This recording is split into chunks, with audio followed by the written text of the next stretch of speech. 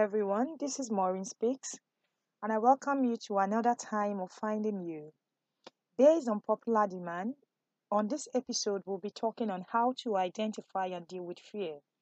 To successfully deal with fear, we need to first attempt the journey of understanding what fear is all about.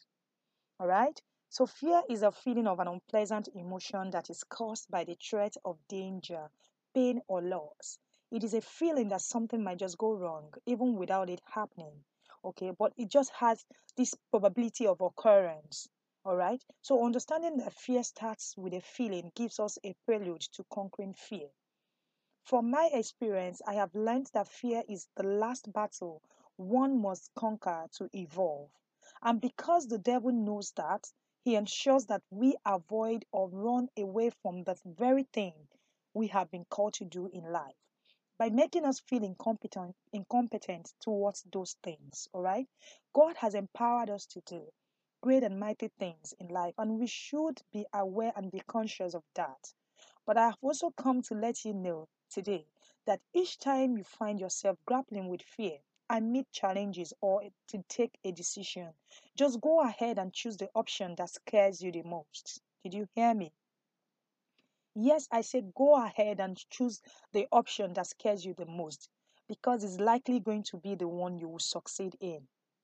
And the reason being that God does not give us the spirit of fear, but of power, of love, and of a sound mind.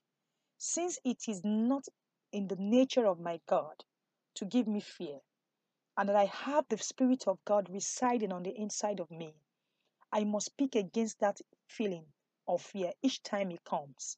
All right? So you must speak against every feeling of fear or thoughts that goes against those acceptable thoughts that the Bible admonishes us to permit in our hearts. Beautiful thoughts and God's promises are the only permissible thoughts into our hearts as Christians. And you need to believe that fear is truly a false evidence appearing real, as stated. And there is nothing palpable called fear. It does not exist. It only exists in our minds and can grow to the extent at which it's being fed by us. All right. So I've come to encourage you to know that fear does not announce its arrival too, and it comes to us the moment we give it access into our hearts. It comes to be the moment we give it access into our hearts. And its intents are just to stop us from manifesting who He has called us to be, to stop us from seeing ourselves through the eyes of Jesus, to limit our perspectives, and to subdue our power. But we wouldn't let Him. So, how do we conquer fear, having understood what fear is all about? The utmost tool for conquering fear is for you to focus on Jesus, the author and finisher of our faith, to look away from all the possibilities of failure and the spirit of what if. The spirit of what if is the spirit from the pit of hell. Each time you want to start up something, each time you want to step out from your comfort zone to do that thing that has been impressed on your heart to do, the spirit of fear would come to ask you, what if this doesn't work out? What if this doesn't go the way you plan? What if people don't accept it? So it is the spirit that has come to stop you from, acting on faith. So you need to let it go. So these are the things you need to let go. And also every negative thought.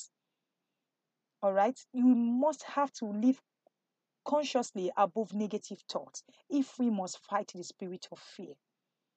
Peter could do what Jesus did when his focus was on him.